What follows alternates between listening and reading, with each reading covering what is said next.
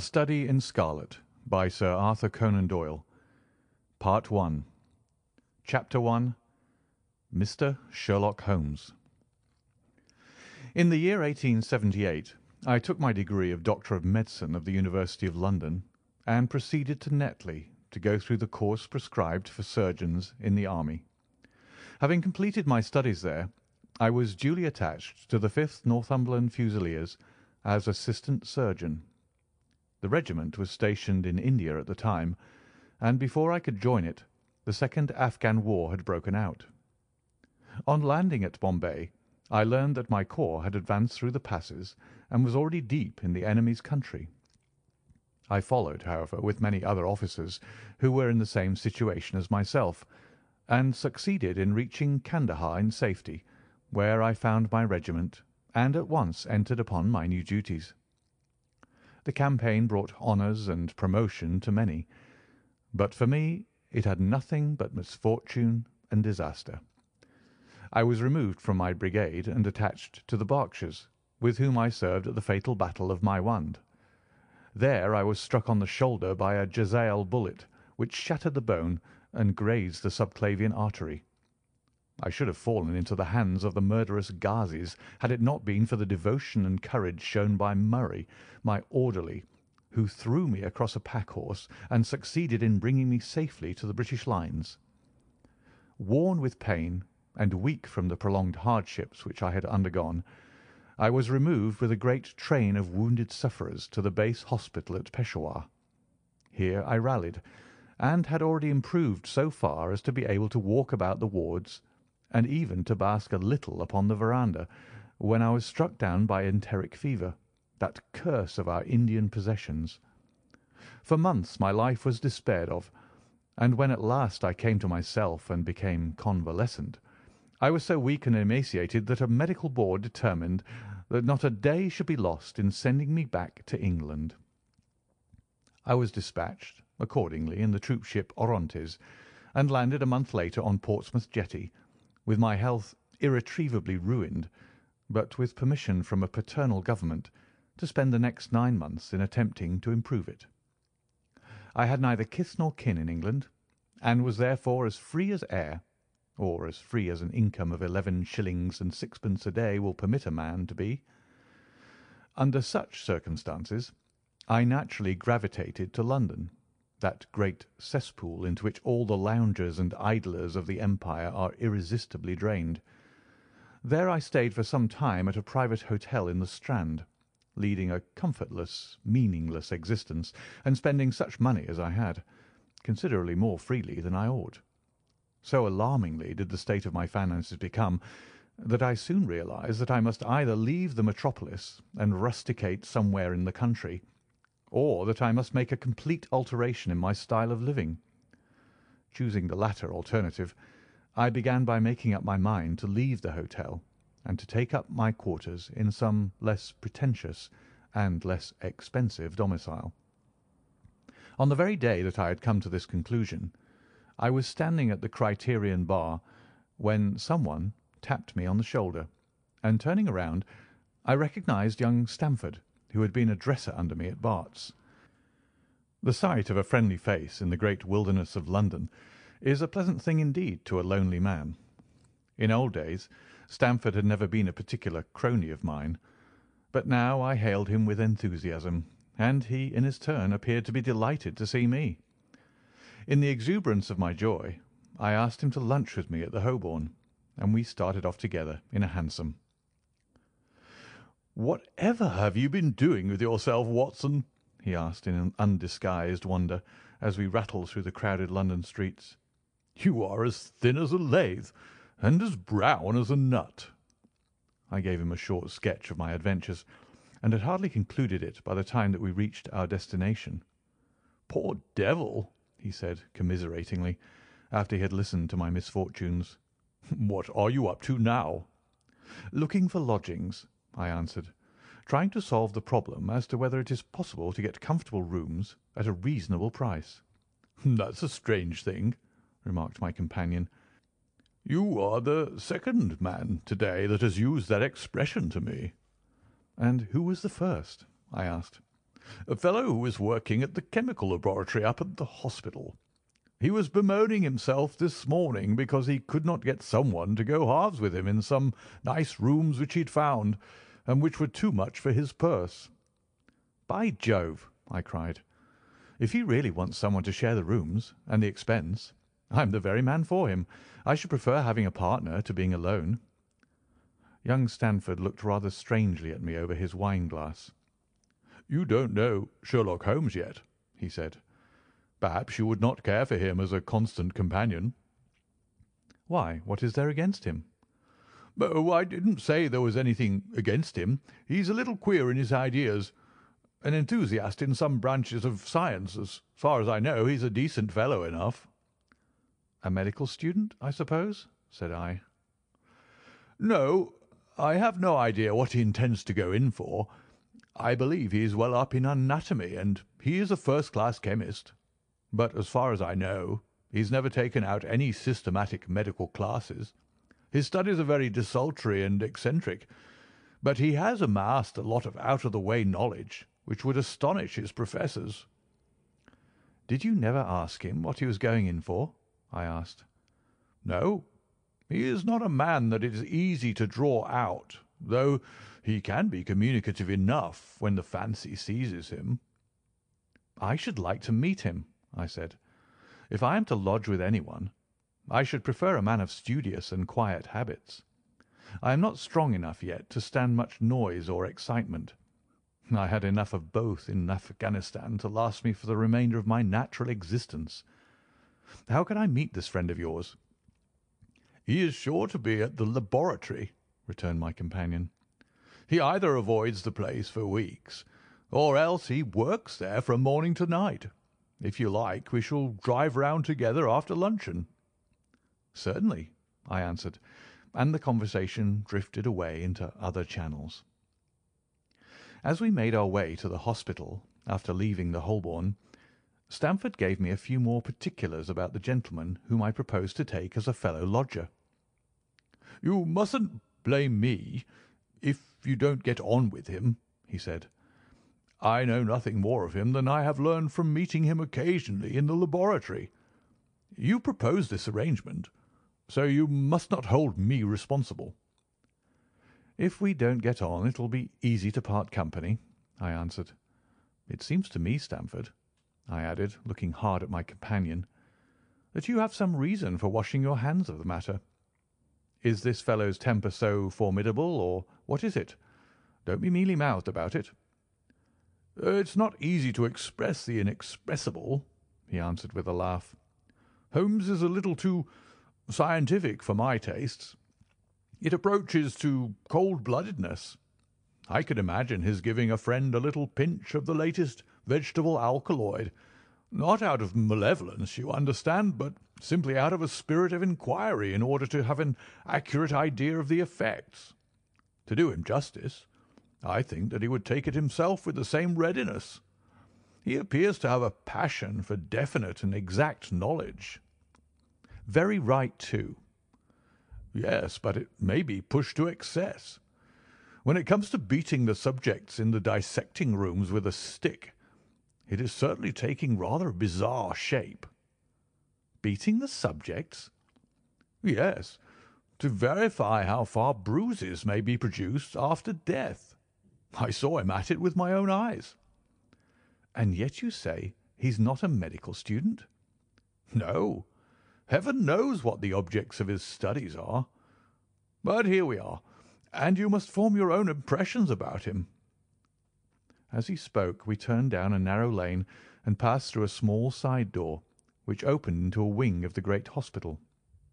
It was familiar ground to me, and I needed no guiding as we ascended the bleak stone staircase and made our way down the long corridor with its vista of whitewashed wall and dun-coloured doors. Near the further end, a low arched passage branched away from it and led to the chemical laboratory. This was a lofty chamber, lined and littered with countless bottles. Broad, low tables were scattered about, which bristled with retorts, test tubes, and little Bunsen lamps with their blue flickering flames. There was only one student in the room, who was bending over a distant table absorbed in his work. At the sound of our steps, he glanced around and sprang to his feet with a cry of pleasure. "I've found it! I've found it!" he shouted to my companion, running towards us with a test tube in his hand. "I have found a reagent which is precipitated by haemoglobin and by nothing else."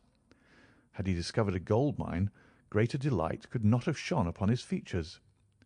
"Dr. Watson, Mr. Sherlock Holmes," said Stamford, introducing us. "How are you?"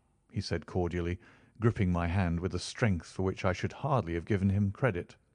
"You have been in Afghanistan, I perceive." "How on earth did you know that?" I asked in astonishment. "Never mind," said he, chuckling to himself. "The question now is about haemoglobin. No doubt you see the significance of this discovery of mine." "It is interesting, chemically, no doubt," I answered. "But practically?" "Why, man, it is the most practical medico-legal discovery for years. Don't you see that it gives us an infallible test for blood stains? Come over here now." He seized me by the coat sleeve in his eagerness and drew me over to the table at which he had been working. "Let us have some fresh blood," he said, digging a long bodkin into his finger and drawing off the resulting drop of blood in a chemical pipette. "Now I add this small quantity of blood to a litre of water.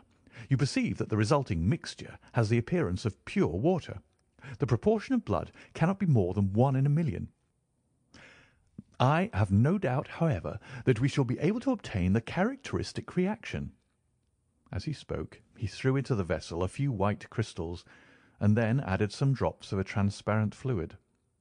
In an instant the contents assumed a dull mahogany colour, and a brownish dust was precipitated to the bottom of the glass jar. "Ha! Ha!" he cried, clapping his hands and looking as delighted as a child with a new toy. "What do you think of that?" "It seems to be a very delicate test," I remarked. "Beautiful, beautiful. The old Guiacum test was very clumsy and uncertain. So is the microscopic examination for blood corpuscles. The latter is valueless if the stains are a few hours old. Now, this appears to act as well whether the blood is old or new. Had this test been invented, there are hundreds of men now walking the earth who would long ago have paid the penalty of their crimes." "Indeed," I murmured. "Criminal cases are continually hinging upon that one point. A man is suspected of a crime months perhaps after it has been committed. His linen or clothes are examined, and brownish stains discovered upon them. Are they blood stains, or mud stains, or rust stains, or fruit stains, or what are they? That is a question which has puzzled many an expert. And why? Because there was no reliable test. Now we have the Sherlock Holmes test, and there will no longer be any difficulty." His eyes fairly glittered as he spoke, and he put his hand over his heart and bowed as if to some applauding crowd conjured up by his imagination. "You are to be congratulated," I remarked, considerably surprised at his enthusiasm. "There was the case of von Bischoff at Frankfurt last year. He would certainly have been hung had this test been in existence. Then there was the Mason of Bradford, and the notorious Muller, and the Lefebvre of Montpellier, and Samson of New Orleans. I could name a score of cases in which it would have been decisive." "You seem to be a walking calendar of crime," said Stamford with a laugh. "You might start a paper on those lines. Call it the Police News of the Past." "Very interesting reading it might make, too," remarked Sherlock Holmes, sticking a small piece of plaster over the prick on his finger. "I have to be careful," he continued, turning to me with a smile, "for I dabble with poisons a good deal."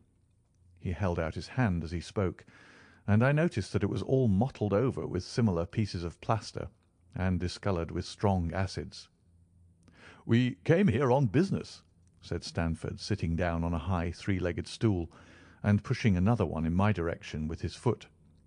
"My friend here wants to take diggings, and as you were complaining that you could get no one to go halves with you, I thought I had better bring you together."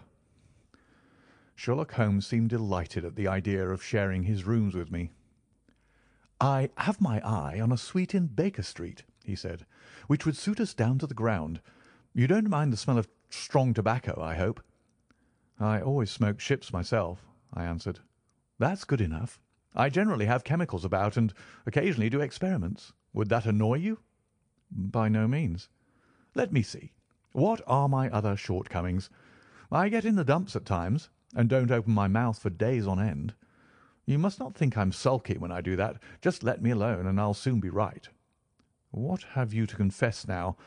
It's just as well for two fellows to know the worst of one another before they begin to live together." I laughed at this cross-examination. "I keep a bull-pup," I said, "and I object to rows because my nerves are shaken, and I get up at all sorts of ungodly hours, and I'm extremely lazy. I have another set of vices when I'm well, but those are the principal ones at present." "Do you include violin playing in your category of rows?" he asked anxiously. "It depends on the player," I answered. "A well-played violin is a treat for the gods. A badly played one—" "Oh, that's all right," he cried with a merry laugh. "I think we may consider the thing as settled. That is, if the rooms are agreeable to you." "When shall we see them?" "Call for me here at noon tomorrow. Then we'll go together and settle everything," he answered. "All right, noon exactly," said I, shaking his hand. We left him working among his chemicals, and we walked together towards my hotel. "By the way," I asked suddenly, stopping and turning upon Stamford, "how the deuce did he know that I had come from Afghanistan?" My companion smiled an enigmatical smile. "That's just his little peculiarity," he said. "A good many people have wanted to know how he finds things out." "Oh, a mystery, is it?" I cried, rubbing my hands. "This is very piquant. I am much obliged to you for bringing us together. The proper study of mankind is man, you know." "You must study him, then," Stamford said as he bade me good-bye. "You'll find him a knotty problem, though. I'll wager he learns more about you than you about him. Good-bye." "Good-bye," I answered, and strolled on to my hotel, considerably interested in my new acquaintance. End of Chapter 1. Chapter 2. The Science of Deduction. We met next day as he had arranged, and inspected the rooms at number 221B, Baker Street, of which he had spoken at our meeting. They consisted of a couple of comfortable bedrooms and a single large, airy sitting-room, cheerfully furnished and illuminated by two broad windows. So desirable in every way were the apartments, and so moderate did the terms seem when divided between us, that the bargain was concluded upon the spot, and we at once entered into possession. That very evening I moved my things round from the hotel, and on the following morning Sherlock Holmes followed me with several boxes and portmanteaux. For a day or two we were busily employed in unpacking and laying out our property to the best advantage. That done, we gradually began to settle down and to accommodate ourselves to our new surroundings. Holmes was certainly not a difficult man to live with. He was quiet in his ways, and his habits were regular. It was rare for him to be up after 10 at night, and he had invariably breakfasted and gone out before I rose in the morning. Sometimes he spent his day at the chemical laboratory, sometimes in the dissecting rooms, and occasionally in long walks, which appeared to take him into the lowest portions of the city. Nothing could exceed his energy when the working fit was upon him, but now and again a reaction would seize him, and for days on end he would lie upon the sofa in the sitting-room, hardly uttering a word or moving a muscle from morning to night. On these occasions I have noticed such a dreamy, vacant expression in his eyes that I might have suspected him of being addicted to the use of some narcotic, had not the temperance and cleanliness of his whole life forbidden such a notion. As the weeks went by, my interest in him and my curiosity as to his aims in life gradually deepened and increased. His very person and appearance were such as to strike the attention of the most casual observer. In height he was rather over 6 foot, and so excessively lean that he seemed to be considerably taller. His eyes were sharp and piercing, save during those intervals of torpor to which I have alluded, and his thin, hawk-like nose gave his whole expression an air of alertness and decision. His chin, too, had the prominence and squareness which mark the man of determination. His hands were invariably blotted with ink and stained with chemicals, yet he was possessed of extraordinary delicacy of touch, as I frequently had occasion to observe when I watched him manipulating his fragile philosophical instruments. The reader may set me down as a hopeless busybody when I confess how much this man stimulated my curiosity, and how often I endeavoured to break through the reticence which he showed on all that concerned himself. Before pronouncing judgment, however, be it remembered how objectless was my life, and how little there was to engage my attention. My health forbade me from venturing out unless the weather was exceptionally genial, and I had no friends who would call upon me and break the monotony of my daily existence. Under these circumstances, I eagerly hailed the little mystery which hung around my companion, and spent much of my time in endeavouring to unravel it. He was not studying medicine. He had himself, in reply to a question, confirmed Stamford's opinion upon that point. Neither did he appear to have pursued any course of reading which might fit him for a degree in science or any other recognised portal which would give him an entrance into the learned world. Yet his zeal for certain studies was remarkable, and within eccentric limits his knowledge was so extraordinarily ample and minute that his observations have fairly astounded me. Surely no man would work so hard or attain such precise information unless he had some definite end in view. Desultory readers are seldom remarkable for the exactness of their learning. No man burdens his mind with small matters unless he has some very good reason for doing so. His ignorance was as remarkable as his knowledge. Of contemporary literature, philosophy, and politics, he appeared to know next to nothing. Upon my quoting Thomas Carlyle, he inquired in the naivest way who he might be and what he had done. My surprise reached a climax, however, when I found incidentally that he was ignorant of the Copernican theory and of the composition of the solar system. That any civilized human being in his 19th century should not be aware that the earth travelled around the sun appeared to be to me such an extraordinary fact that I could hardly realize it. "You appear to be astonished," he said, smiling at my expression of surprise. "Now that I do know it, I shall do my best to forget it." "To forget it?" "You see," he explained, "I consider that a man's brain originally is like a little empty attic, and you have to stock it with such furniture as you choose. A fool takes in all the lumber of every sort that he comes across, so that the knowledge which might be useful to him gets crowded out, or at best is jumbled up with a lot of other things, so that he has a difficulty in laying his hands upon it. Now the skilful workman is very careful indeed as to what he takes into his brain attic. He will have nothing but the tools which may help him in doing his work, but of these he has a large assortment, and all in the most perfect order.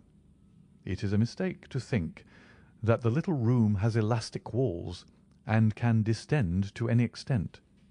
Depend upon it, there comes a time when for every addition of knowledge you forget something that you knew before. It is of the highest importance, therefore, not to have useless facts elbowing out the useful ones." "But the solar system!" I protested. "What the deuce is it to me?" he interrupted impatiently. "You say that we go round the sun. If we went round the moon, it would not make a pennyworth of difference to me or to my work." I was on the point of asking him what that work might be, but something in his manner showed me that the question would be an unwelcome one. I pondered over our short conversation, however, and endeavoured to draw my deductions from it. He said that he would acquire no knowledge which did not bear upon his object. Therefore all the knowledge which he possessed was such as would be useful to him. I enumerated in my own mind all the various points upon which he had shown me that he was exceptionally well informed. I even took a pencil and jotted them down.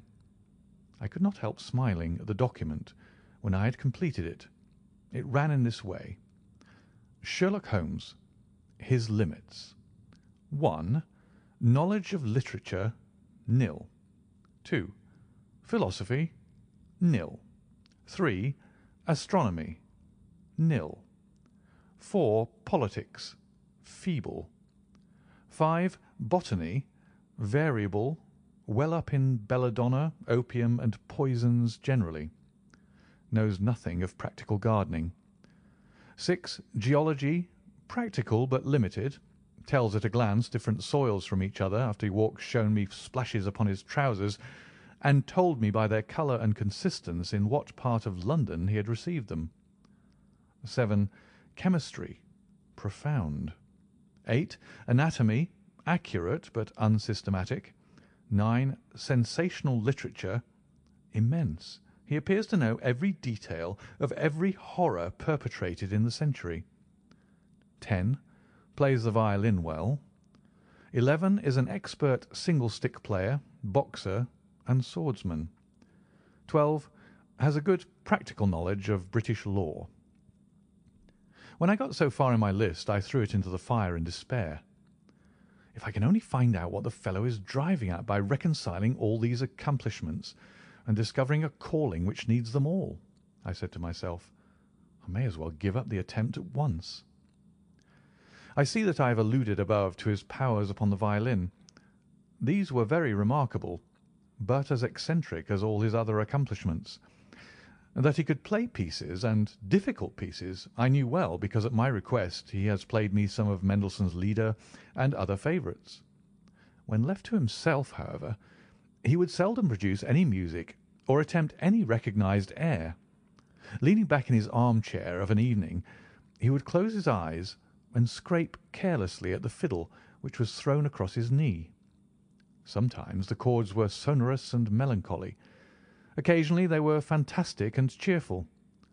Clearly they reflected the thoughts which possessed him, but whether the music aided those thoughts, or whether the playing was simply the result of a whim or fancy, was more than I could determine. I might have rebelled against these exasperating solos, had it not been that he usually terminated them by playing in quick succession a whole series of my favourite airs as a slight compensation for the trial upon my patience. During the first week or so we had no callers, and I had begun to think that my companion was as friendless a man as I was myself. Presently, however, I found that he had many acquaintances, and those in the most different classes of society. There was one little sallow, rat-faced, dark-eyed fellow who was introduced to me as Mr. Lestrade, and who came 3 or 4 times in a single week. One morning a young girl called, fashionably dressed, and stayed for half an hour or more. The same afternoon brought a grey-headed, seedy visitor, looking like a Jew pedlar, who appeared to me to be much excited, and who was closely followed by a slipshod elderly woman. On another occasion an old white-haired gentleman had an interview with my companion, and on another a railway porter in his velveteen uniform. When any of these nondescript individuals put in an appearance, Sherlock Holmes used to beg for the use of the sitting-room, and I would retire to my bedroom. He always apologized to me for putting me to this inconvenience. "I have to use this room as a place of business," he said, "and these people are my clients."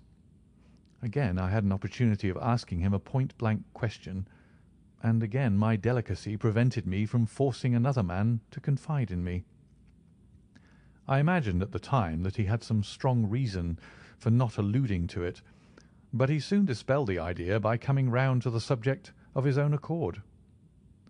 It was upon the 4th of March, as I have good reason to remember, that I rose somewhat earlier than usual, and found that Sherlock Holmes had not yet finished his breakfast. The landlady had become so accustomed to my late habits that my place had not been laid nor my coffee prepared. With the unreasonable petulance of mankind, I rang the bell and gave a curt intimation that I was ready. Then I picked up a magazine from the table and attempted to while away the time with it, while my companion munched silently at his toast. One of the articles had a pencil mark at the heading, and I naturally began to run my eye through it. Its somewhat ambitious title was "The Book of Life," and it attempted to show how much an observant man might learn by an accurate and systematic examination of all that came in his way. It struck me as being a remarkable mixture of shrewdness and of absurdity. The reasoning was close and intense, but the deductions appeared to me to be far-fetched and exaggerated. The writer claimed by a momentary expression, a twitch of a muscle or a glance of an eye, to fathom a man's inmost thoughts. Deceit, according to him, was an impossibility in the case of one trained to observation and analysis. His conclusions were as infallible as so many propositions of Euclid. So startling would his results appear to the uninitiated that until they learned the processes by which he had arrived at them, they might well consider him as a necromancer. "From a drop of water," said the writer, "a logician could infer the possibility of an Atlantic or a Niagara without having seen or heard of one or the other. So all life is a great chain, the nature of which is known whenever we are shown a single link of it. Like all other arts, the science of deduction and analysis is one which can only be acquired by long and patient study, nor is life long enough to allow any mortal to attain the highest possible perfection in it. Before turning to those moral and mental aspects of the matter which present the greatest difficulties, let the inquirer begin by mastering more elementary problems. Let him, on meeting a fellow mortal, learn at a glance to distinguish the history of the man and the trade or profession to which he belongs. Puerile as such an exercise may seem, it sharpens the faculties of observation and teaches one where to look and what to look for. By a man's fingernails, by his coat sleeve, by his boot, by his trouser knees, by the callosities of his forefinger and thumb, by his expression, by his shirt cuffs, by each of these things a man's calling is plainly revealed. That all united should fail to enlighten the competent inquirer in any case is almost inconceivable. "What ineffable twaddle!" I cried, slapping the magazine down on the table. "I never read such rubbish in my life." "What is it?" asked Sherlock Holmes. "Why, this article," I said, pointing at it with my egg spoon as I sat down to my breakfast. "I see that you've read it, since you've marked it. I don't deny that it's smartly written. It irritates me, though. It's evidently the theory of some armchair lounger who evolves all these neat little paradoxes in the seclusion of his own study. It is not practical. I should like to see him clapped down in a third-class carriage on the Underground and asked to give the trades of all his fellow travellers. I would lay 1,000 to 1 against him." "You would lose your money," Sherlock Holmes remarked calmly. "As for the article, I wrote it myself." "You?" "Yes. I have a turn both for observation and for deduction. The theories which I have expressed there, and which appear to you to be so chimerical, are really extremely practical. So practical that I depend upon them for my bread and cheese." "And how?" I asked involuntarily. "Well, I have a trade of my own. I suppose I am the only one in the world.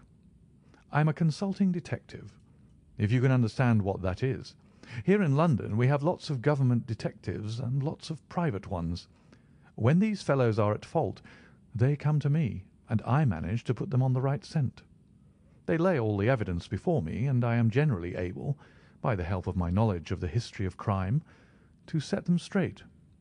There is a strong family resemblance about misdeeds, and if you have all the details of 1,000 at your finger ends, it is odd if you can't unravel the 1,001st. Lestrade is a well-known detective. He got himself into a fog recently over a forgery case, and that was what brought him here." "And these other people?" "They are mostly sent on by private inquiry agencies. They are all people who are in trouble about something and want a little enlightening. I listen to their story, they listen to my comments, and then I pocket my fee." "But do you mean to say," I said, "that without leaving your room you can unravel some knot which other men can make nothing of, although they have seen every detail for themselves?" "Quite so. I have a kind of intuition that way. Now and again a case turns up which is a little more complex. Then I have to bustle about and see things with my own eyes. You see, I have a lot of special knowledge which I apply to the problem, and which facilitates matters wonderfully. Those rules of deduction laid down in that article which aroused your scorn are invaluable to me in practical work. Observation with me is second nature. You appeared to be surprised when I told you on our first meeting that you had come from Afghanistan. You were told, no doubt.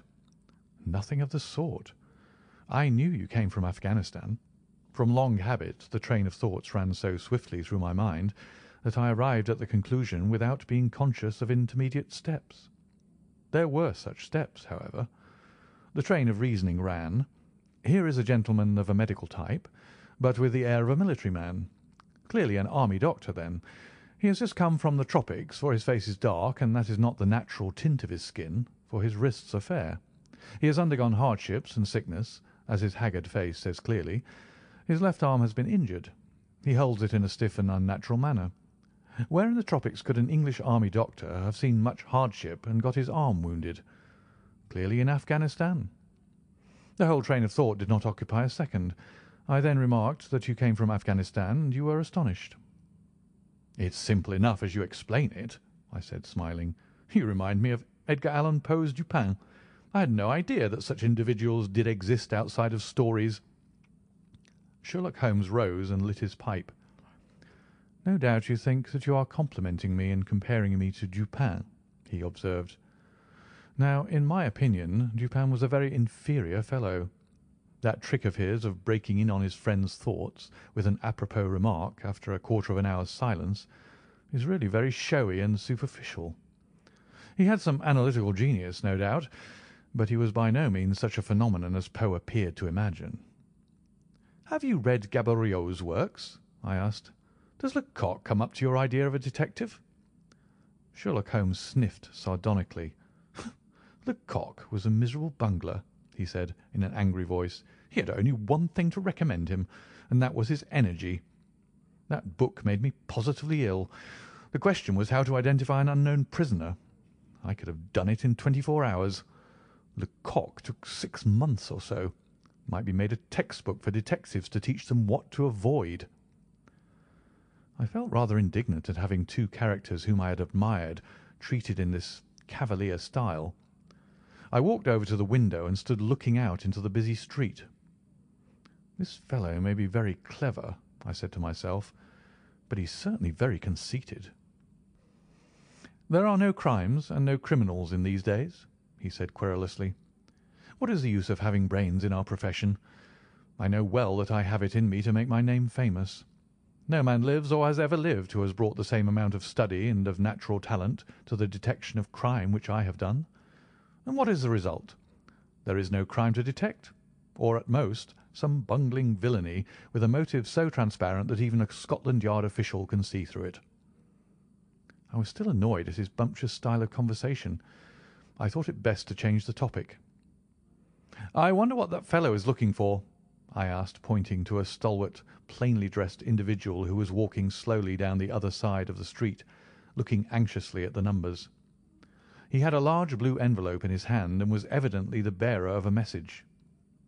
"You mean the retired sergeant of marines?" said Sherlock Holmes. "Brag and bounce," I thought to myself. "He knows that I cannot verify his guess." The thought had hardly passed through my mind when the man whom we were watching caught sight of the number on our door and ran rapidly across the roadway. We heard a loud knock, a deep voice below, and a heavy step ascending the stair. "For Mr. Sherlock Holmes," he said, stepping into the room and handing my friend the letter. Here was an opportunity of taking the conceit out of him. He little thought of this when he made that random shot.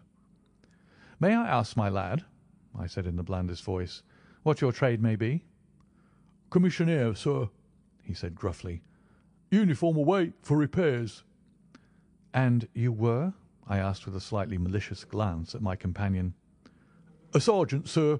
Royal Marine Light Infantry, sir. No answer? Right, sir?" He clicked his heels together, raised his hand in a salute, and was gone. End of Chapter 2.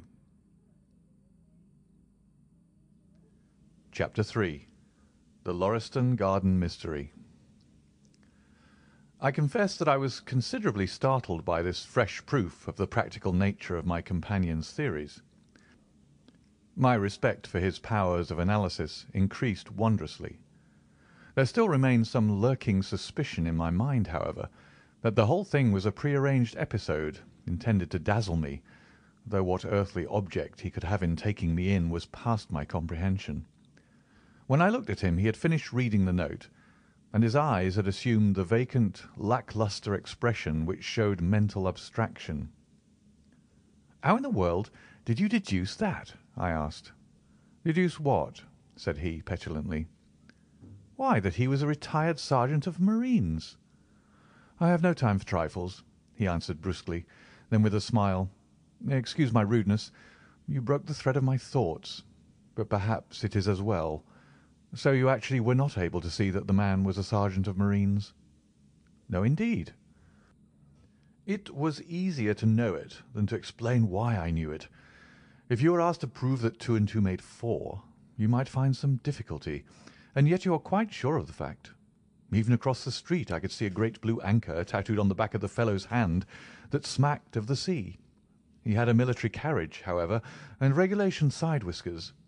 There we have the marine. He was a man with some amount of self-importance and a certain air of command. You must have observed the way in which he held his head and swung his cane.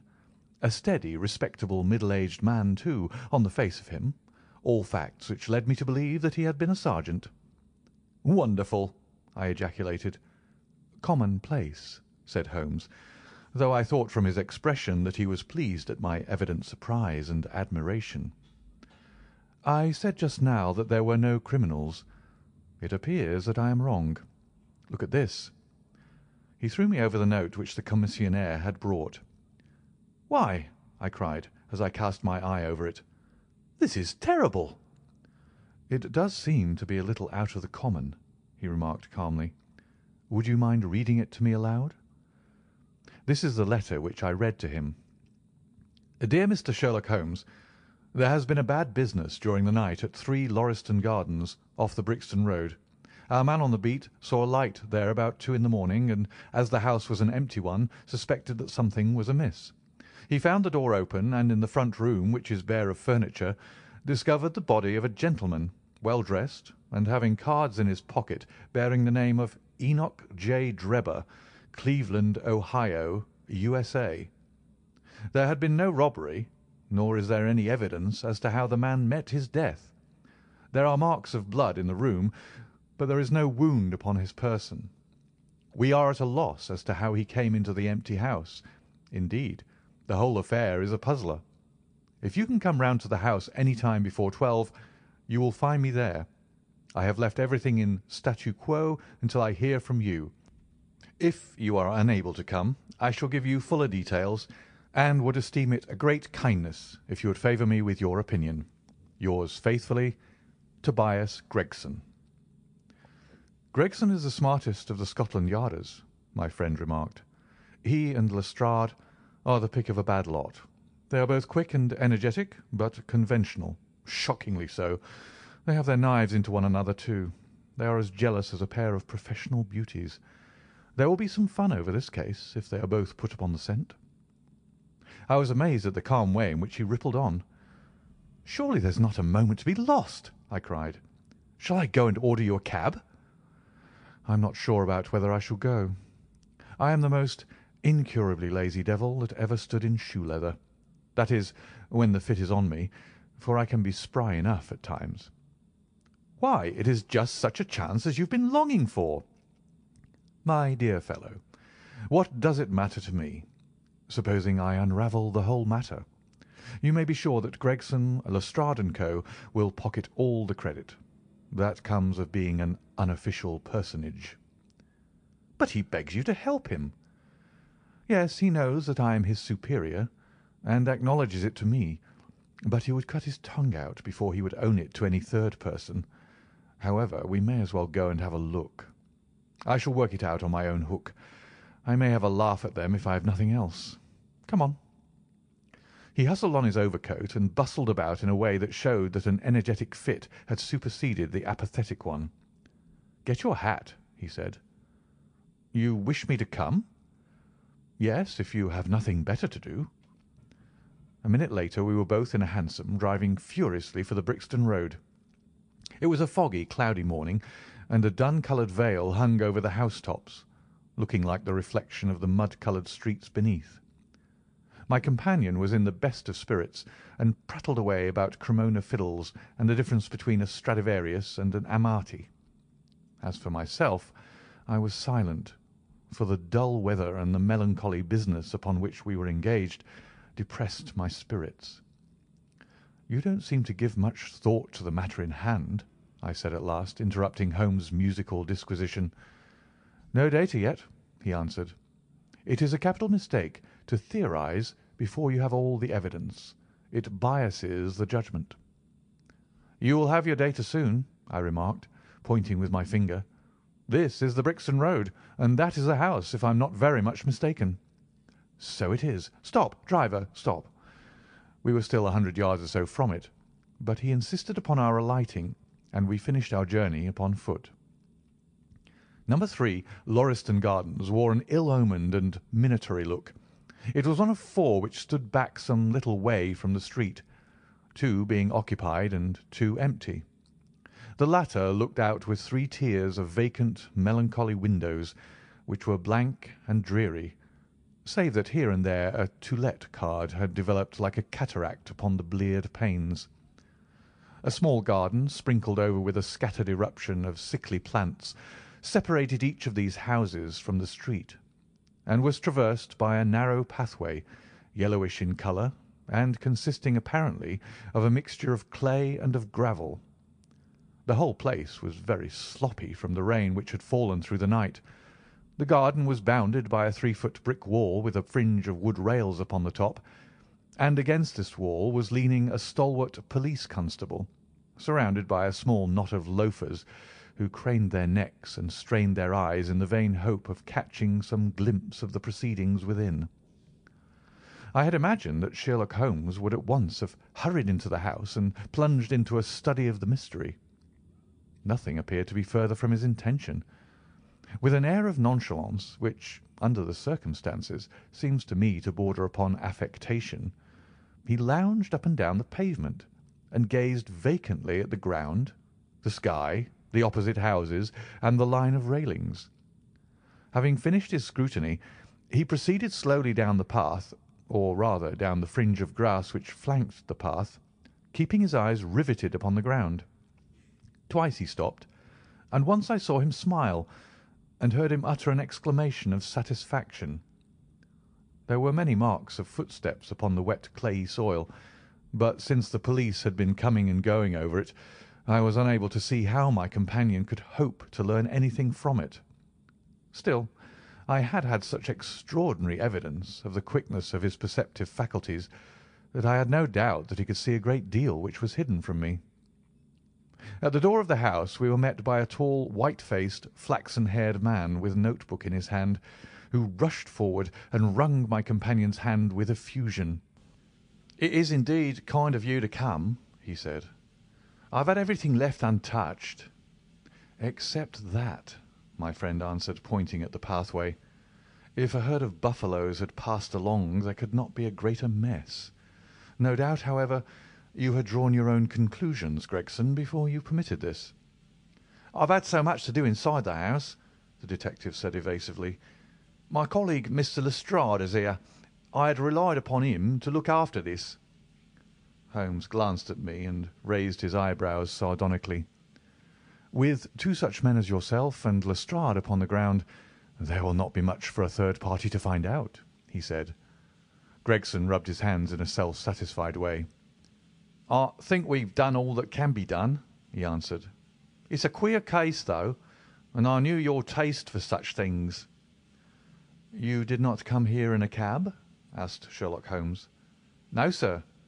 "Nor Lestrade?" "No, sir." "Then let us go and look at the room."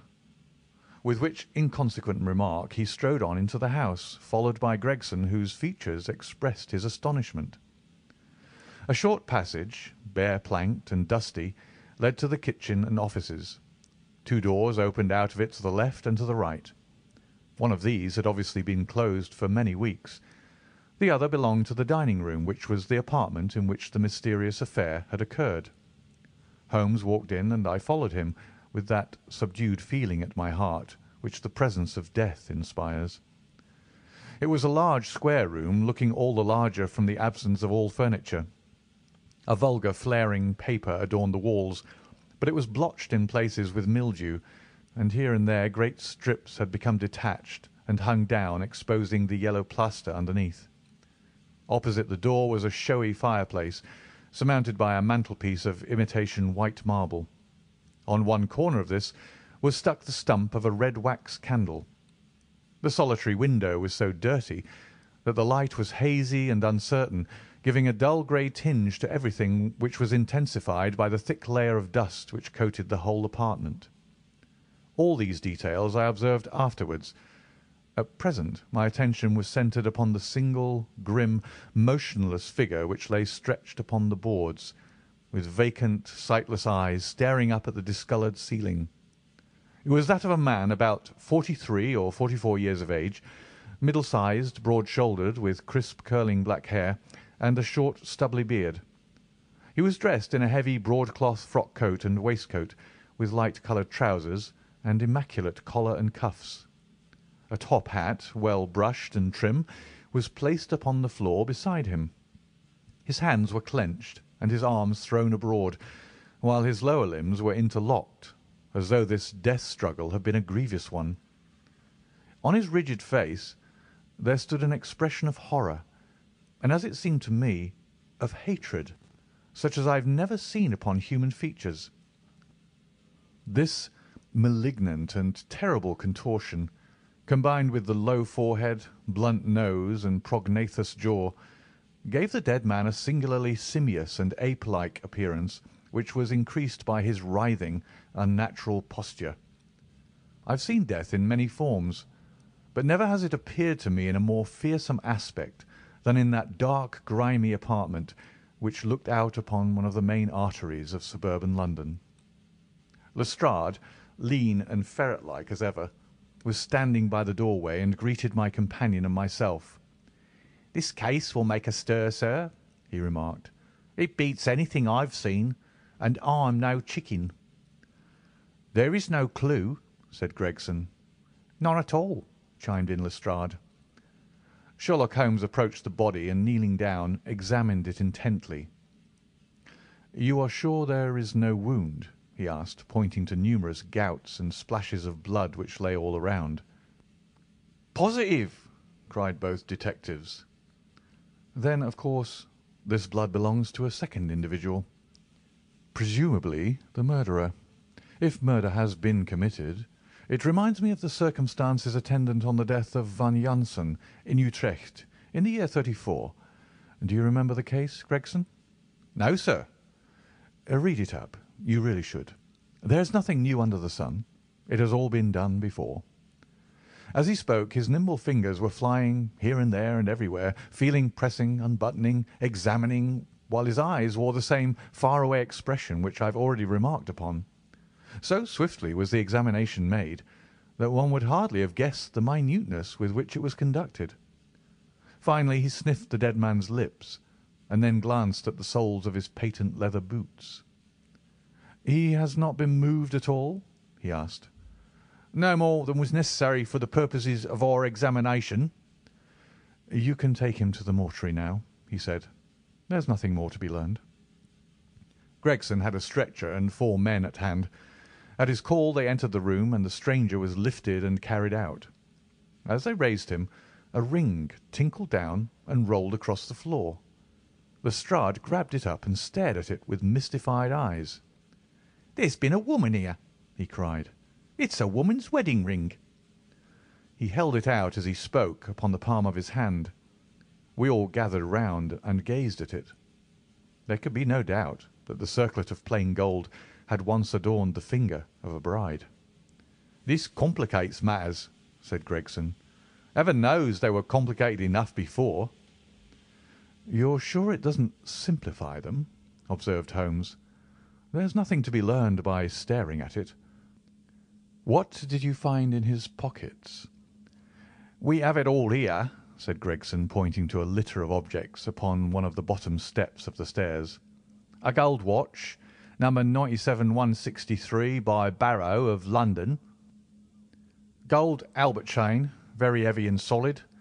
Gold ring with Masonic device. Gold pin, bulldog's head with rubies as eyes. Russian leather card case with cards of Enoch J. Drebber of Cleveland, corresponding with the EJD upon the linen. No purse, but loose money to the extent of £7.13. Pocket edition of Boccaccio's Decameron, with name of Joseph Stangerson upon the flyleaf. 2 letters, one addressed to E.J. Drebber and one to Joseph Stangerson." "At what address?" "American Exchange, Strand, to be left till called for. They are both from the Guion Steamship Company and refer to the sailing of their boats from Liverpool. It is clear that this unfortunate man was about to return to New York." "Have you made any inquiries as to this man Stangerson?" "I did it at once," said Gregson. "I've had the advertisement sent to all the newspapers, and one of my men has gone to the American Exchange, but he hasn't returned yet." "Have you sent to Cleveland?" "We telegraphed this morning." "How did you word your inquiries?" "We simply detailed the circumstances and said that we should be glad of any information which could help us." "You did not ask for particulars on any point which appeared to you to be crucial?" "I asked about Stangerson." "Nothing else? Is there no circumstance on which this whole case appears to hinge? Will you not telegraph again?" "I've said all I have to say," said Gregson in an offended voice.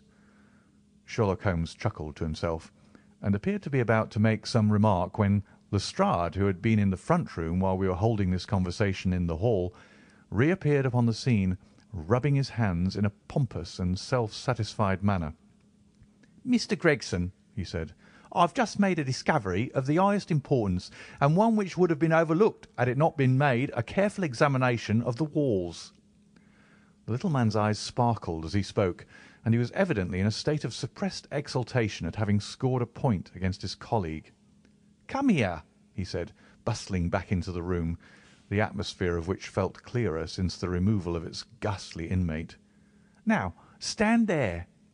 He struck a match on his boot and held it up against the wall. "Look at that," he said triumphantly. I have remarked that the paper had fallen away in parts. In this particular corner of the room a large piece had peeled off, leaving a yellow square of coarse plastering.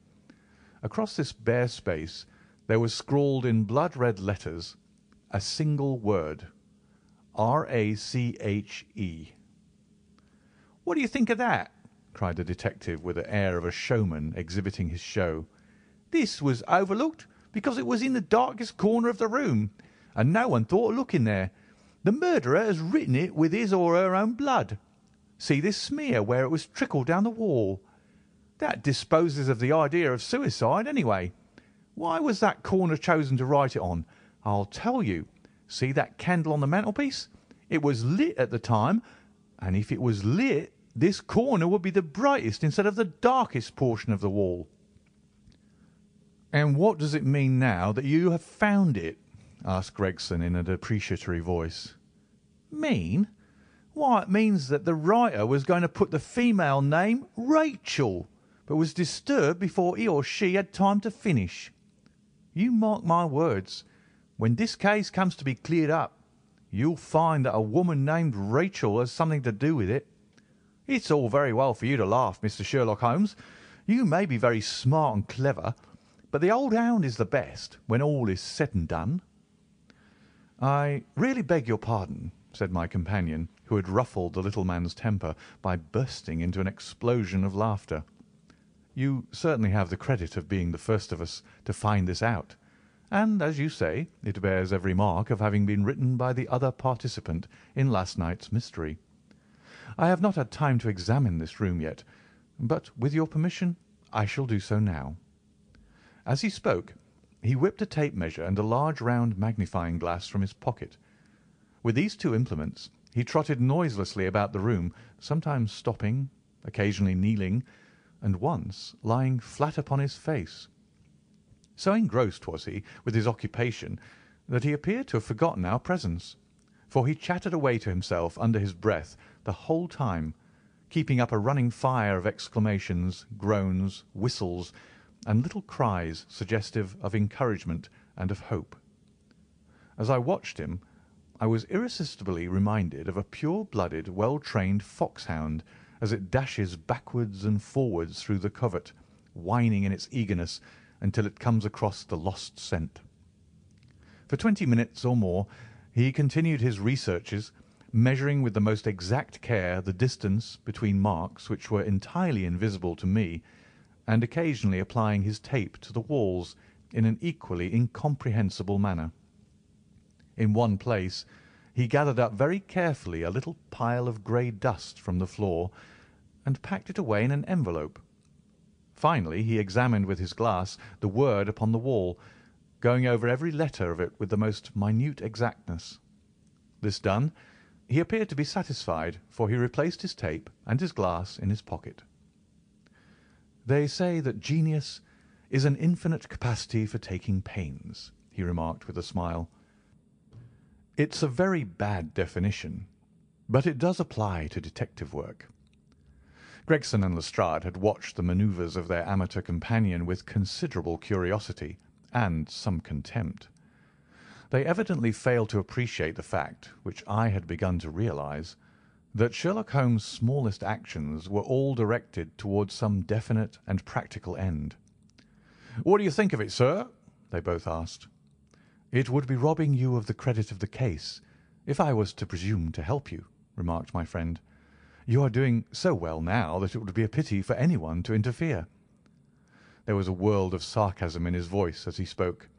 "If you will let me know how your investigations go," he continued, "I shall be happy to give you any help I can. In the meantime I should like to speak to the constable who found the body. Can you give me his name and address?" Lestrade glanced at his notebook. "John Rance," he said. "He's off duty now. You'll find him at 46 Audley Court, Kennington Park Gate." Holmes took a note of the address. "Come along, Doctor," he said. "We shall go and look him up. I'll tell you one thing which may help you in the case," he continued, turning to the two detectives. "There has been murder done, and the murderer was a man. He was more than 6 feet high, was in the prime of life, had small feet for his height, wore coarse square-toed boots, and smoked a Trichinopoly cigar. He came here with his victim in a four-wheeled cab, which was drawn by a horse with 3 old shoes and 1 new one on his off foreleg. In all probability the murderer had a florid face, and the fingernails of his right hand were remarkably long. There are only a few indications, but they may assist you." Lestrade and Gregson glanced at each other with an incredulous smile. "If this man was murdered, how was it done?" asked the former. "Poison," said Sherlock Holmes curtly, and strode off. "One other thing, Lestrade," he added, turning around at the door. "Rache is the German for revenge, so don't lose your time looking for Miss Rachel." With which Parthian shot he walked away, leaving the two rivals open-mouthed behind him. End of Chapter 3. Chapter 4. What John Rance Had to Tell.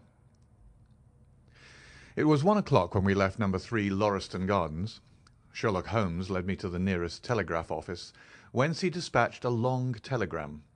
He then hailed a cab and ordered the driver to take us to the address given us by Lestrade.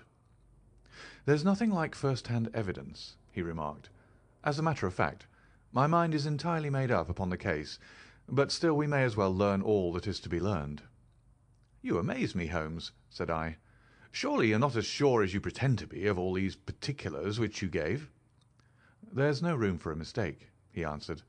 "The very first thing which I observed on arriving there was that a cab had made 2 ruts with its wheels close to the curb. Now, up to last night, we have had no rain for a week, so that those wheels which left such a deep impression must have been there during the night. There were the marks of the horse's hoofs, the outline of one which was far more clearly cut than that of the other 3, showing that there was a new shoe. Since the cab was there after the rain began, and was not there at any time during the morning, I have Gregson's word for that.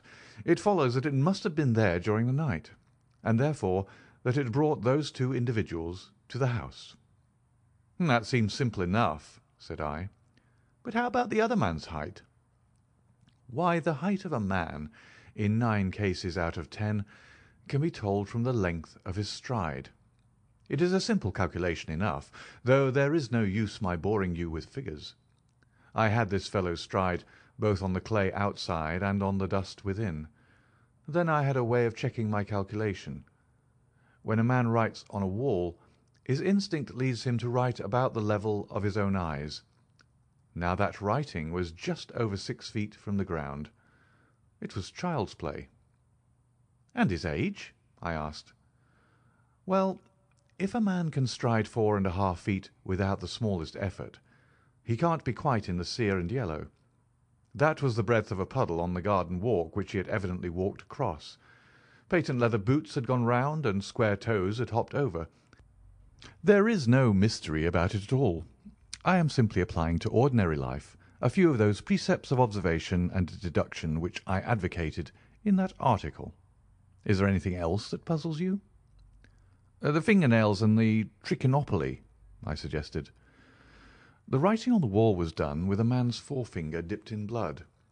My glass allowed me to observe that the plaster was slightly scratched in doing it, which would not have been the case if the man's nail had been trimmed.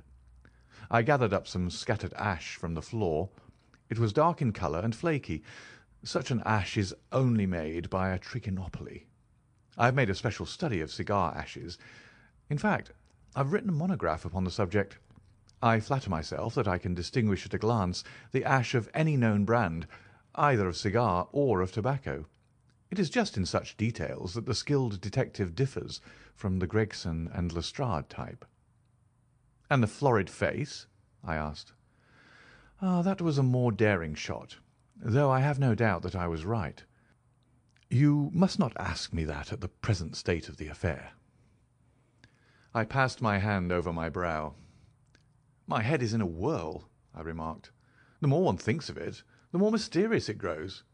How came these two men, if there were two men, into an empty house? What has become of the cabman who drove them? How could one man compel another to take poison? Where did the blood come from? What was the object of the murderer, since robbery had no part in it? How came the woman's ring there?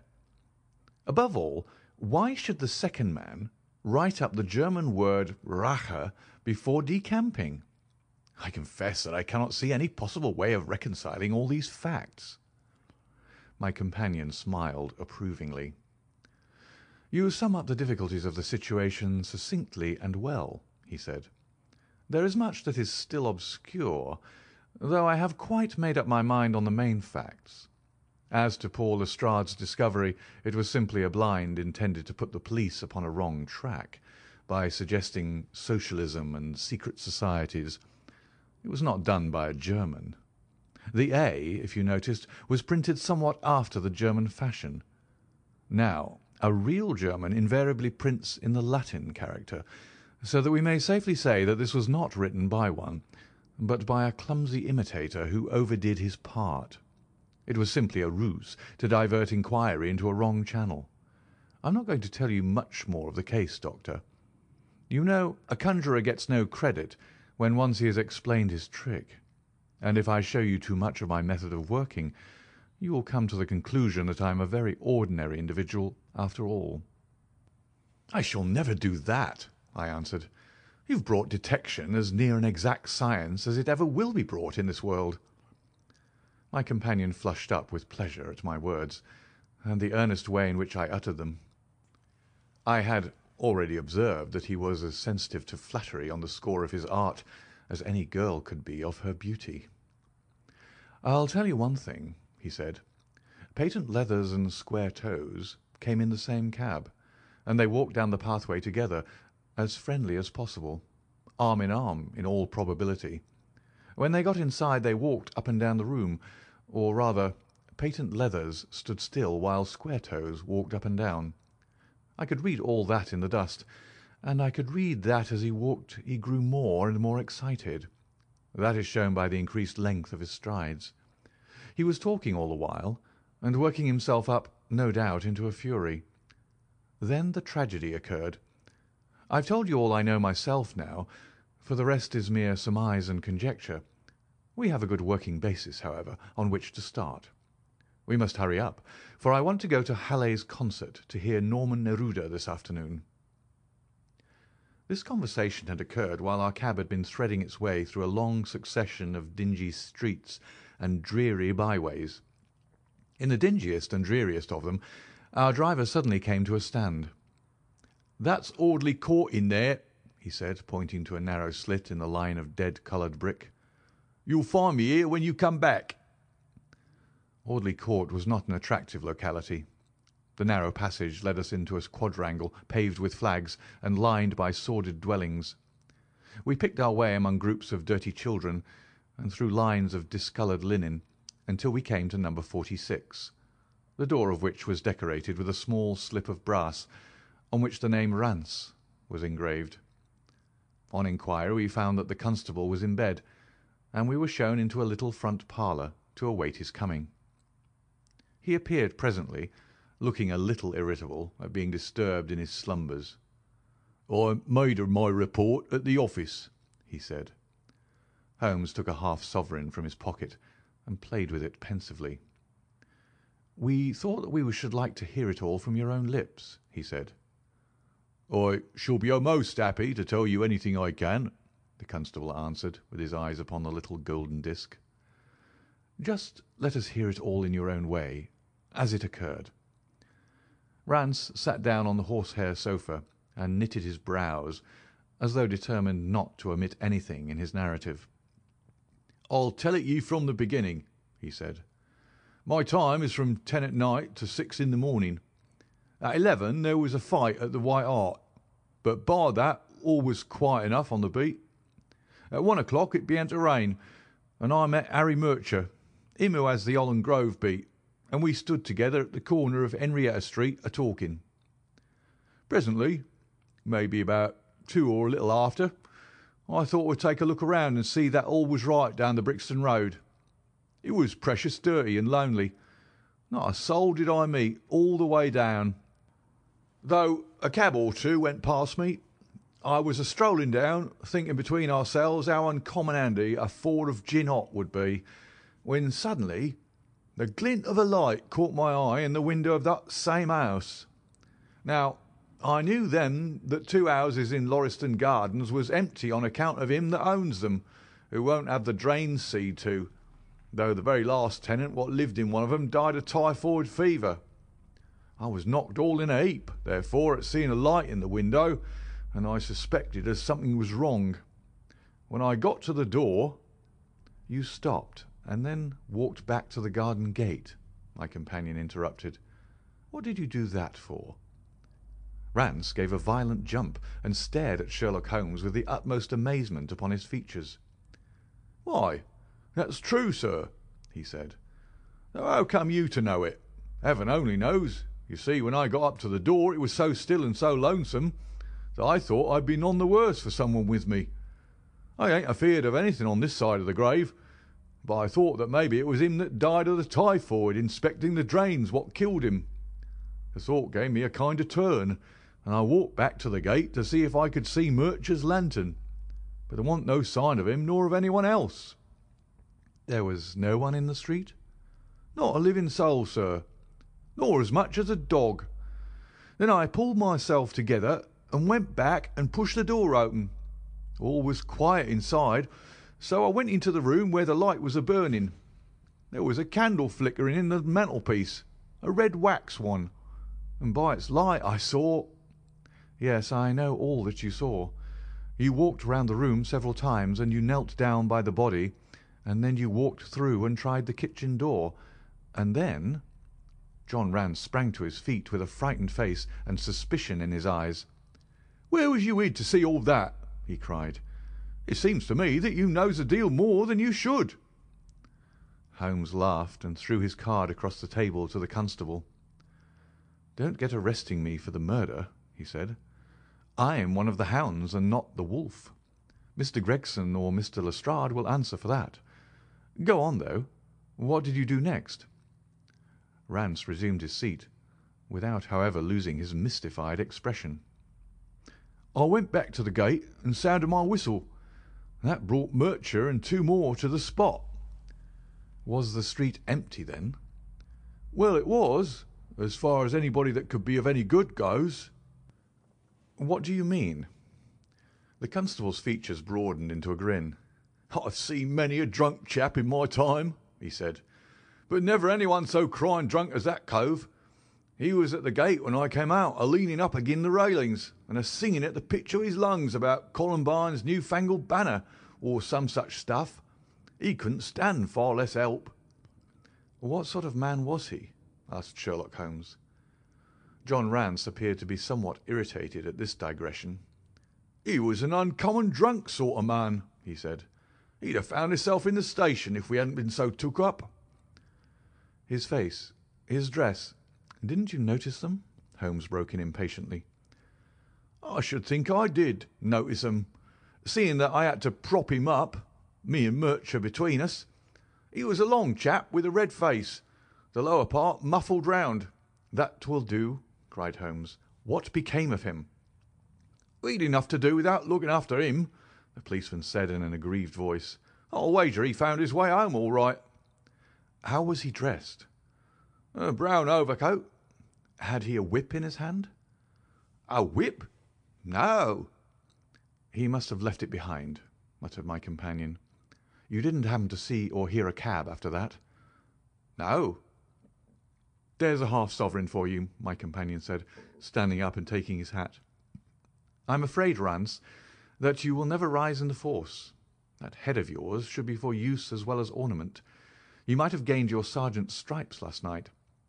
The man whom you held in your hands is the man who holds the clue of this mystery and whom we are seeking. There is no use of arguing about it now. I'll tell you that it is so. Come along, Doctor." We started off for the cab together, leaving our informant incredulous, but obviously uncomfortable. "The blundering fool," Holmes said bitterly as we drove back to our lodgings.